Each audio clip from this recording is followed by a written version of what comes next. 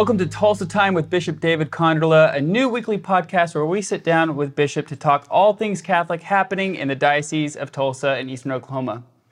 My name is Adam Minahan, and I'm the Director of Communications. And I'd like to invite you to share and subscribe to this podcast. Make sure to share it with your family and friends so they too can figure out what's happening here in the diocese. Bishop, we're going to talk about the Synod. We just completed the Synod here in the diocese. And so overall, what is the Synod and what are your thoughts? That is a good place to start because I think probably still we're trying to get our mouths and minds around the word synod. It's definitely a church word, not one that we use much. We would use a word more like meeting or listening session or brainstorming, which in a way captures what synod is and what Pope Francis refers to so often as synodality. He wants a synodal church, a church who recognizes that its very life is in the disciples of Jesus Christ talking together about what is Jesus doing with us, what's going on with our lives, where is the Holy Spirit moving us, what latest activity are we engaging in on behalf of the kingdom of God. So that's sort of what the Synod is. A worldwide synod in the fashion that we're doing this one probably was never possible until literally now. It's precisely the advance of technology and of communication power that makes something like this possible. We saw that in our own diocese, even though this is a very rural diocese, technology is so integral to the proclamation of the gospel here as everywhere. So within our synod process, the process of the synod is simply how can we engage with Catholics throughout the diocese to understand those basic questions. How is the life in Christ going for you? What's going on out there? What do you find to be the most moving, the most exciting? What do you find to be the most challenging, the most difficult? How can we, as we journey together, grow in our faith together? What are the things that will help us to reach out to others and to spread and share the gospel with others? Those are the kinds of questions that we want to discuss. In this particular synod process, we're going to start as we did here at the diocesan level.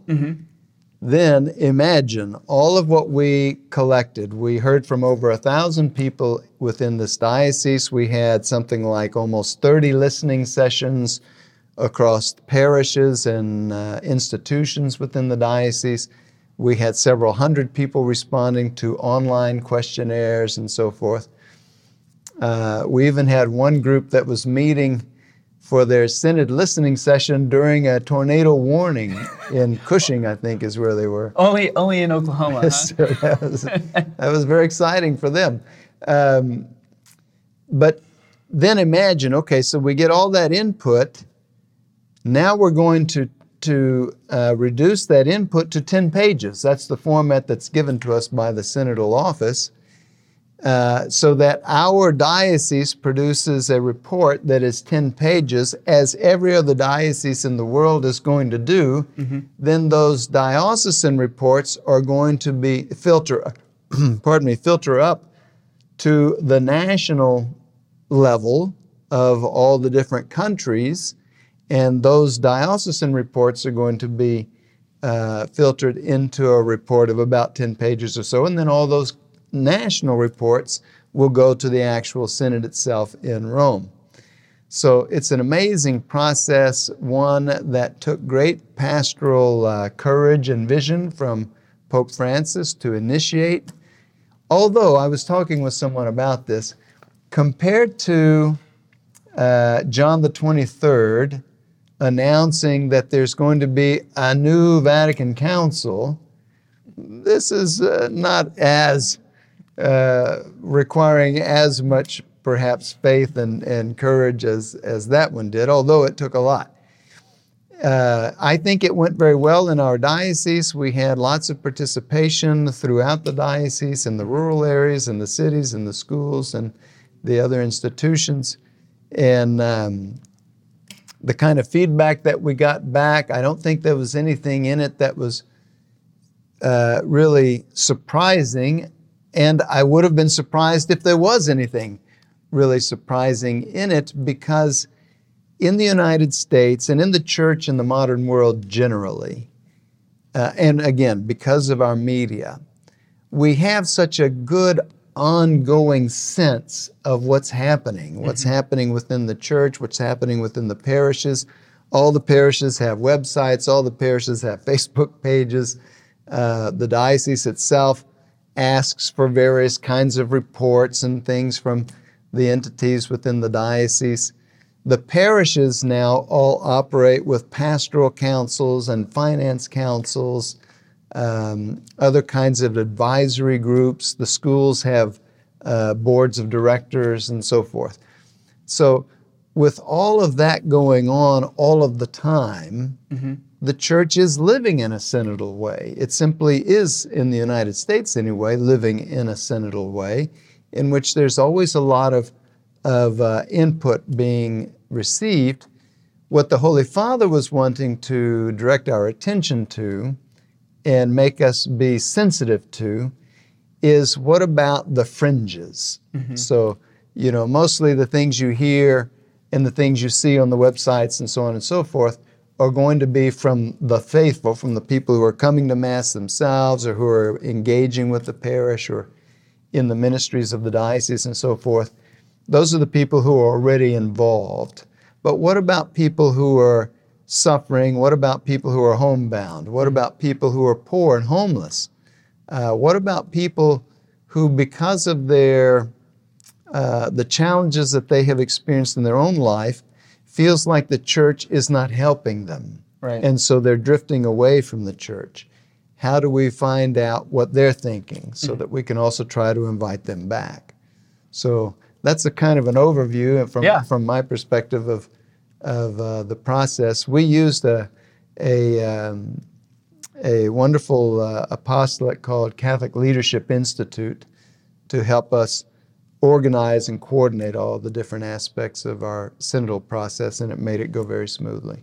Yeah, and so what I think would be good is maybe over the next couple of weeks, we would just pick out some of the answers that we heard from the people who participated in the synod, and just kind of get your thoughts on them. Maybe if they had a question, give you an opportunity to maybe address those, so that way those who feel like maybe they haven't been heard can be heard. Sure, exactly. That's one, again, so here we are talking about the modern world and media. We can do that. Imagine 50 years ago even, 30 years ago even. You do a process like this, you hear from people, but then how would a bishop get something out? Right. He would write some letter, I guess, or something. Everybody reads the bulletin, right? Well, certainly they're going to read a long letter from the bishop. Not likely, not as likely.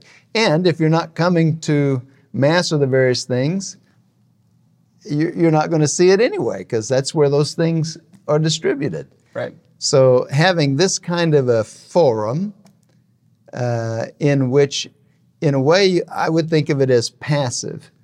A person who may not be Catholic, a person who maybe was Catholic and has drifted away, a person who has questions or interests but they don't want anyone else to know they do, can log on to a blog like this. Do you call it a blog? A podcast. A podcast like Sure. this. Can log on to a podcast like this on their own, in their own privacy, and engage with the material that's discussed there. And it gives them a way to find some things out. Maybe after several such kinds of encounters, they then are motivated to seek out someone in person, maybe at a parish, maybe a family member, a friend, a co-worker, and then they move their way into communion with the church. Which is ultimately what we're wanting to do. We're want to evangelize all of Eastern Oklahoma. Exactly. Okay, so let's get into it. The first question that was asked in the Synod was, what fills you with joy about the church? And where do you find joy in your life with Christ and His church? So without question, this is one of the things I love about the people of Eastern Oklahoma. Without question, the most often named sources of joy were the Eucharist and Christ Himself. Right. What were your thoughts when you read that for the first time? Well, it's affirming because we haven't even really gotten into the Eucharistic revival. We've just now, okay, so Synod was not enough for you? How about Eucharistic revival? We're just now launching a 3-year Eucharistic revival in the church in the United States, a recognition that COVID has hurt us, that all of the after effects of COVID, both from the disease itself, but also the social and cultural responses to the disease, many of which were over the top, has hurt us, so that a lot of people have drifted away. And so how do we get them back to the Eucharist? And so this Eucharistic revival is a 3-year process of trying to once again emphasize that the main thing about the church is Jesus. And in terms of the main thing about Jesus is that He comes to us in the Eucharist. The source and summit of our faith. Right, source and summit. That's the language of the church and the Vatican documents. And so to hear that the people in Eastern Oklahoma are most motivated and most excited about their sense that in the Eucharist they're able to encounter and be encountered by Jesus Christ Himself, that's perfect. That's exactly what we would want to hear. Now, how can we then improve that, and how can we make that available to others who aren't coming? Every parish knows you have the faithful choir, so to speak. That's where the term comes from. He's preaching to the choir. Well, the choir is the choir because they're always there. Right. How do you get beyond the choir? We're going to talk about that in some of the other responses. The choir themselves have to go out and do the work. Yeah. Here's another one for you. This is one I thought was very interesting because they said that they found joy in prayer, which is a good thing, right? This is good that they found joy in prayer, but they were confused and they didn't understand why God doesn't answer their prayer. Right. Yeah, I think that for a lot of us, we're novices, very much novices at prayer. And because we're novices at prayer, we tend to think that saying prayers is sort of the main thing about prayer. But prayer is communion with God. And literally a person can be saying prayers and have their mind completely not on God. I mean, we can all do that. I pray the rosary in my truck often. Well, you can be pretty distracted depending on the traffic pattern as you're praying the rosary in your vehicle.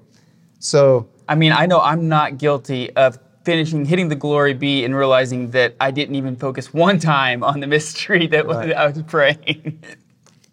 Right. Or the time that in a parish that I was at, the associate pastor was praying the creed during Mass, and it turned into the Gloria.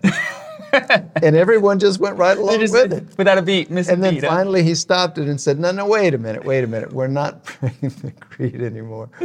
So the question assumes that prayer is about asking God to give me things, and if I don't see those things show up, then God is not answering prayer. But there's so much more for us to discuss about prayer than that. Well, thank you so much for tuning in to Tulsa Time with Bishop David Konderla. Be sure to like, follow, and share, and we look forward to seeing you next week.